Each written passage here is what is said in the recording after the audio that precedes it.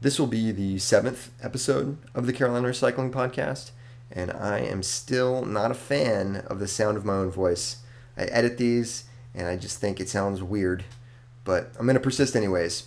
In previous episodes, we've had experts come on and discuss specific types of recyclables, things like aluminum cans, plastic and glass bottles, fiber packaging, but in this episode, we're going to do things a little bit differently. Mary McClellan is going to join, and Mary is the executive director of the Carolina Recycling Association. She's going to join and take a stab at debunking some of the myths that she's heard about recycling. So this was pretty fun.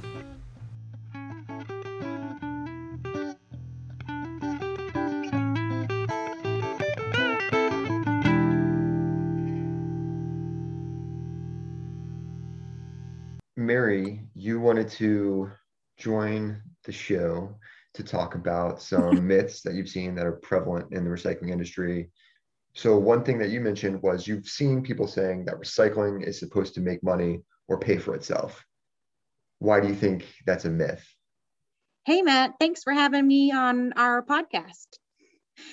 Yes, in the late 80s, early 90s, the reason a lot of curbside and drop off recycling programs started was for the environment. The public was very concerned about landfills filling up due to some incidents that caught the nation's attention. And at the time that they all got started, tipping fees were comparable to where they are now, and they were higher than garbage fees. But the reason it all got started was the environment, saving landfill space, and in my mind, one of the most important reasons of all, conserving natural resources. And now, of course, recycling has a role to play in combating climate change as well, we now know. So fast forward to the 2000s and things really took off.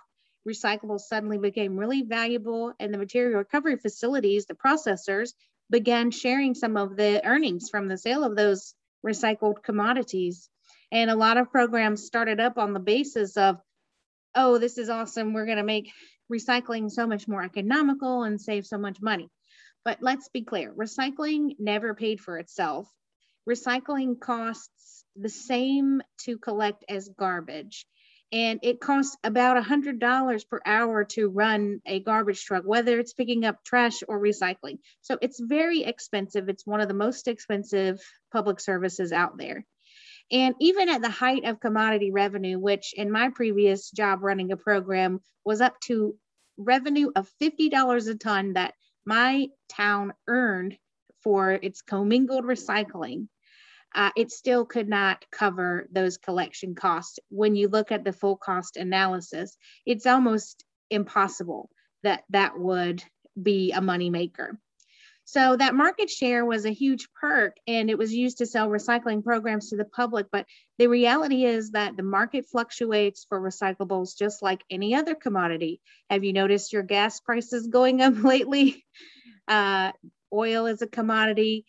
Recycling is no different in terms of it being affected by market forces and global events. And so we enjoyed that for a long time, earning a lot of money from recycling and got away from our environmental roots. Now we're in a different stage of the market again. We've kind of come back. To summarize, back in the day, recycling became prominent as an environmental benefit, reducing how much we throw away in landfills and putting materials that we've already extracted from the earth back into our economy. And that's what we need. That's what I always want to remind people is that's really why we do this. But that's not to say that there is no economic benefit to recycling. Mm-hmm. There's almost 16,000 jobs in North Carolina in the private sector alone that is fueled by the recycling industry. Hundreds of millions of dollars of payroll that goes in to recycling companies. But the main reason to do it is to conserve our natural resources and to reduce energy that we put into production. What I've heard you say is that we should treat recycling like any other utility. You pay for sewer, water, electricity, waste, garbage, and recycling is no different. It's another utility. And, that leads to another myth, Matt, of maintaining recycling programs, even with a little bit of a higher tipping fee, that it breaks the bank. So that's one I've been hearing a lot of. And what I've seen is when I calculate the costs of the increase in rates for disposal, when it's distributed amongst the households in the community, it's only between $20 to $50 a year more per household. And so when you talk about all of those benefits, conserving resources, energy, fueling a huge economic driver in the Carolinas, we have a multi-billion-dollar recycling industry in both states, above upwards of 15 billion, I would say. So to combine the two states. And so when you look at those benefits, suddenly $20 a year or $50 a year doesn't seem that bad. When you said it only costs about $20 to $50 more per household, there's also a huge willingness to pay. We've seen surveys put out by the Recycling Partnership. I believe north of 70% of residents, when they were surveyed, said that they'd be willing to pay a little bit more for curbside recycling to keep it offered. I've seen the stories, and I'm glad to see that happening. And we have definitely done as much as we can with CRA to try to encourage residents to speak up if their program is in danger, and trying to advocate for that amongst local officials. And so for any part of the audience that might be in a community member that is worrying about this, or that seeing things go on in their community that seem to put recycling in jeopardy or the program in jeopardy, we have help and resources for you. So we want you to reach out to CRA and to Matt. It is day job. Am I allowed to say? Yeah, that's fine. Yeah.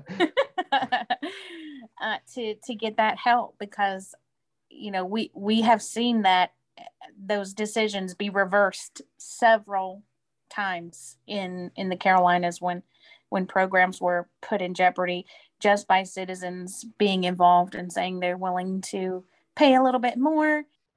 Have you seen any misconstrued statistics that have bugged you? That was the other thing I wanted to talk about, all of the negative press out there, and what I call is really a lot of toxic messaging out there about recycling not really working. No matter, I've seen this statistic presented a lot about, only 9% of our plastic gets recycled, no matter how much we put in the bin. And that's really a toxic message. And I wish that these outlets would stop doing that, because I think, while I don't think it's intentional, I think the presentation of that statistic is really meant to illuminate our dependence on plastic in general. But we know there's all kinds of plastic. That statistic is presented, and it is referring to all plastic, not recyclable bottles and recyclable jugs, right? Necessarily. Yeah, certainly.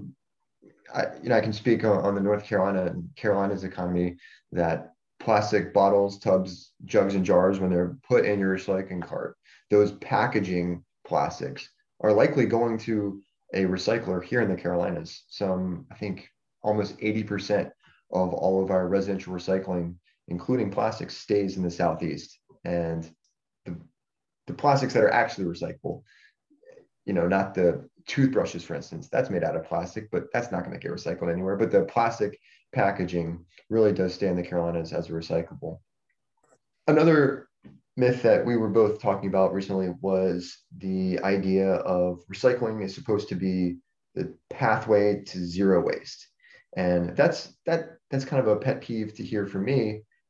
Also, when people say it's the silver bullet to all of our waste issues, it's the silver bullet to ocean plastics, it's the silver bullet to dependence on landfills. So that's something you mentioned also. Yeah.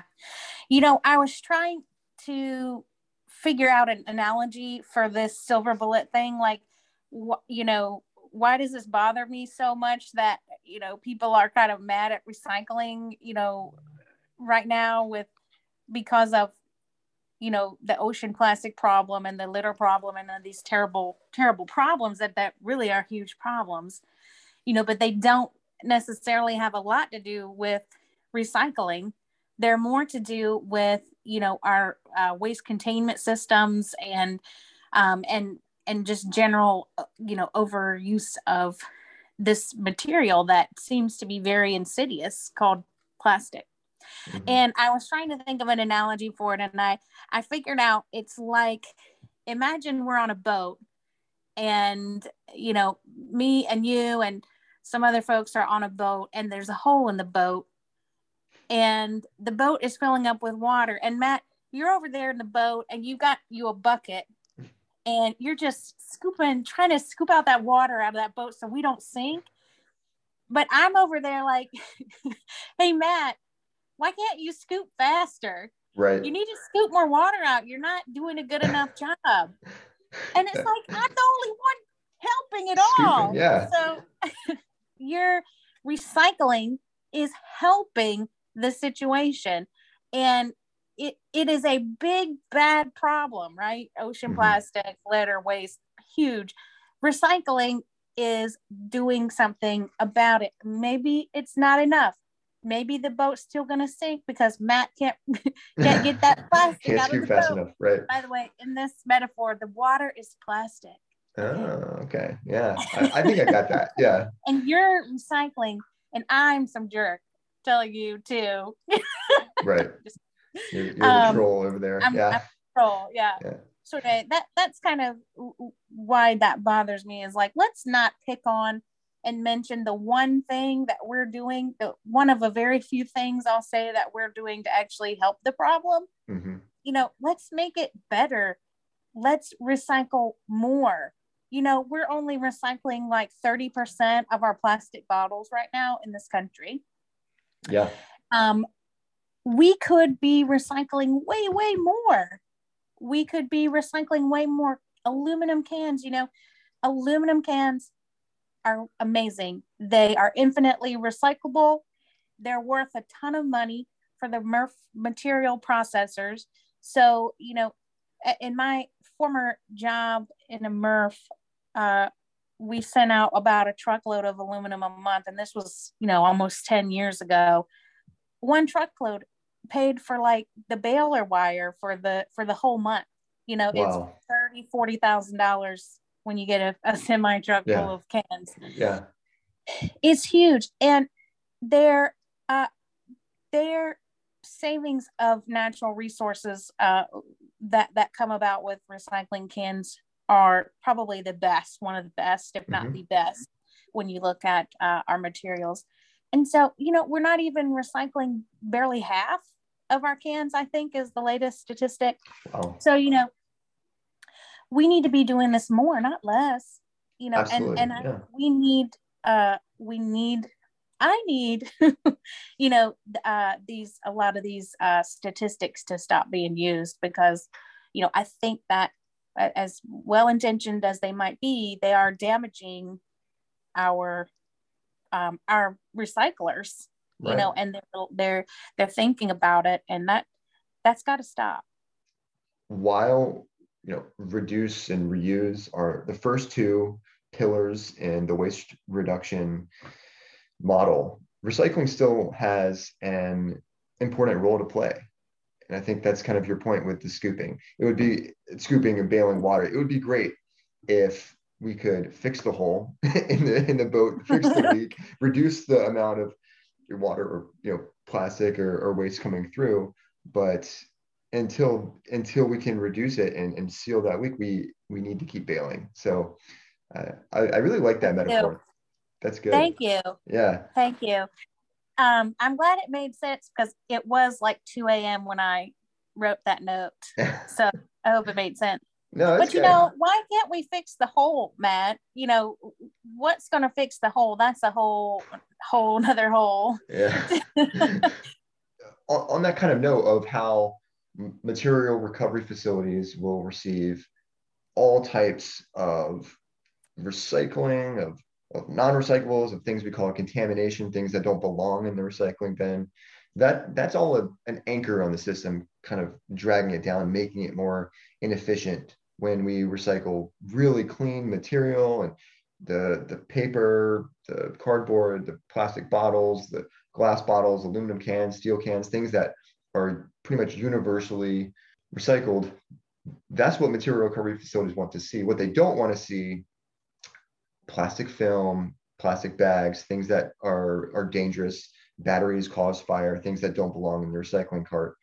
So one thing, a major myth that I've heard since I've started in the industry is that recycling is too complicated. And I thought about this as a myth for the past couple of days. And I think that some people have a point. For a long time, recycling was too complicated. However, over the past 2 years, there has been a major push within the industry from the CRA, from North Carolina State Recycling Office, from South Carolina State Recycling Office to simplify the messaging, to make easy to understand, uncomplicated recycle right message. And that's what's really going on in all recycling programs across the states, is this idea of recycling right and reducing contamination and being much more clear on signage and messaging. So is that something that the CRA has seen, has had to tackle, is dealing with complicated messaging, and how is the CRA kind of responding with that?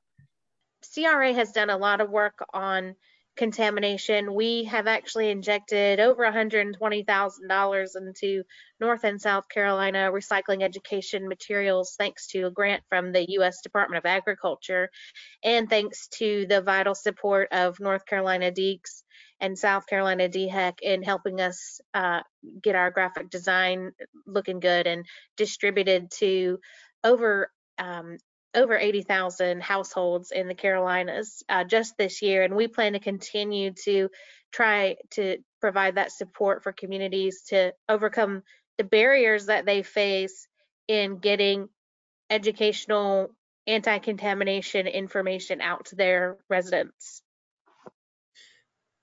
Yeah, thanks, Mary. And from what we found is that uniform, consistent messaging across the board is the best way to reduce confusion about recycling and therefore reduce contamination. And that type of work of making it affordable to get recycling messaging for residents is vital. I think one of the things that makes recycling complicated is the desire of people to recycle everything they can. Yeah. And that leads to asking a lot of questions. And, honestly, I think the more people know how it actually works at their facility, the better they will understand what we would call recyclability or acceptability in the programs. And so, folks need to understand that these processing facilities that we use that enable us to mix all of our recycling together in one container, aka commingled, aka single stream. These processors, most of these are using machines, and so it is actually not ferries that actually sort the recycling and put it in and they go and they pick out your fork out of there and they put it in the fork bin, and then they fly over and they pick out the plastic wrap. And no, it's machines. It's physics. It is actually not magic, although I do think recycling is somewhat magical, but it's based on physics. And so you're working with a limited number of materials that can be mechanically separated. And until, robotics becomes mainstream, if it becomes mainstream in this industry, we have to rely on people's hands and people's eyes and a few really good machines that can kind of sort out the bulk of these materials based on their shape. And it's based on the shape and the way that they react to forces that are put upon them in the sortation process and that mechanical sorting process. And there's some great videos online about this that we can post, with this to kind of show how that works. But basically, it's cans, bottles, glass and plastic, and paper. And that's going to be it. Most things besides that, if we wanted to put them in the recycling and send them to the recycling processing facility, they would have to be pulled out by hand. Right. And you've got people on their sorting line. There's a conveyor belt going past them at 15 miles an hour, and they're wearing goggles, a face mask, really thick gloves, and trying to pull garbage out. And so it's really challenging. If you think about that, someone looking at a pile of material rolling by them at 15 miles an hour to look and be able to pick out a fork. That idea of people want to just put everything they can into the cart and hope that their material recovery facility will figure it out. We call that wish cycling. Mm-hmm. I wish that this metal fork could be recycled in my recycling cart. Yes. Unfortunately, it cannot. It cannot. I wish it could too. I wish it could, but it can't. So it's best to focus on the things that can. Like cans go in the recycling cart. The one thing we always say, people really want all of their plastics to be recycled, like plastic bags from the grocery store. Those actually tangle up material recovery facilities, equipment that get lodged in gears and on screen decks that have to be so bad. Cut out. Yeah, exactly. And if material recovery facilities have to stop operations for up to an hour and cut those out by hand. So we always say if you're going to have grocery bags, you can use a reusable one, or if you have the plastic one, most grocery stores in the Carolinas have a take back program where you can bring those bags back and they'll recycle them separately outside of the curbside cart where it doesn't need to go to a MRF. And then that material usually gets turned into what we call plastic lumber or decking. So it's actually pretty cool to be recycled, but just not in the curbside cart where you wish it to be with everything else. Please take those bags to the drop-off site at the grocery store, or the Walmart, or the Food Lion. All kinds of grocery stores have that. Well, that's kind of all the myths that I had. Do you have anything else? One really great resource that we are providing that's new is our CRA Connect online community, and it's available to members and non-members. It was actually funded by that same USDA grant that helped fund the outreach materials for communities in the Carolinas. And so anyone can get on CRA Connect and talk to their peers, talk to different businesses, make connections, ask questions. That's what we see a lot of on there, are just really interesting questions like about RFPs, about black soldier fly larvae, if you're interested in that, and lots of other good questions. Anything goes on CRA Connect. Well, black soldier fly larva is the first thing I think about when I wake up in the morning, and usually the thing that keeps me up at night before I go to sleep. So it's good to be able to find a place with all the answers for that. I'm happy to help. Yeah. I really appreciate you doing this. You're an awesome podcast host. Thanks for joining. It was obviously really great to talk to you and address some of these pet peeves, these myths that we've been hearing for the past 3 years that kind of get under my skin. So thanks for joining. Absolutely. Thanks. Really great to have Mary on the episode today. Big thank you to the CRA's diamond sponsors, Pratt and Sunoco. Also, a thank you to Tom Mahar for the music. And lastly, a big appreciation to the listeners for sticking with us this far. Thanks. I'm Matt James, and I'll see you on episode 8.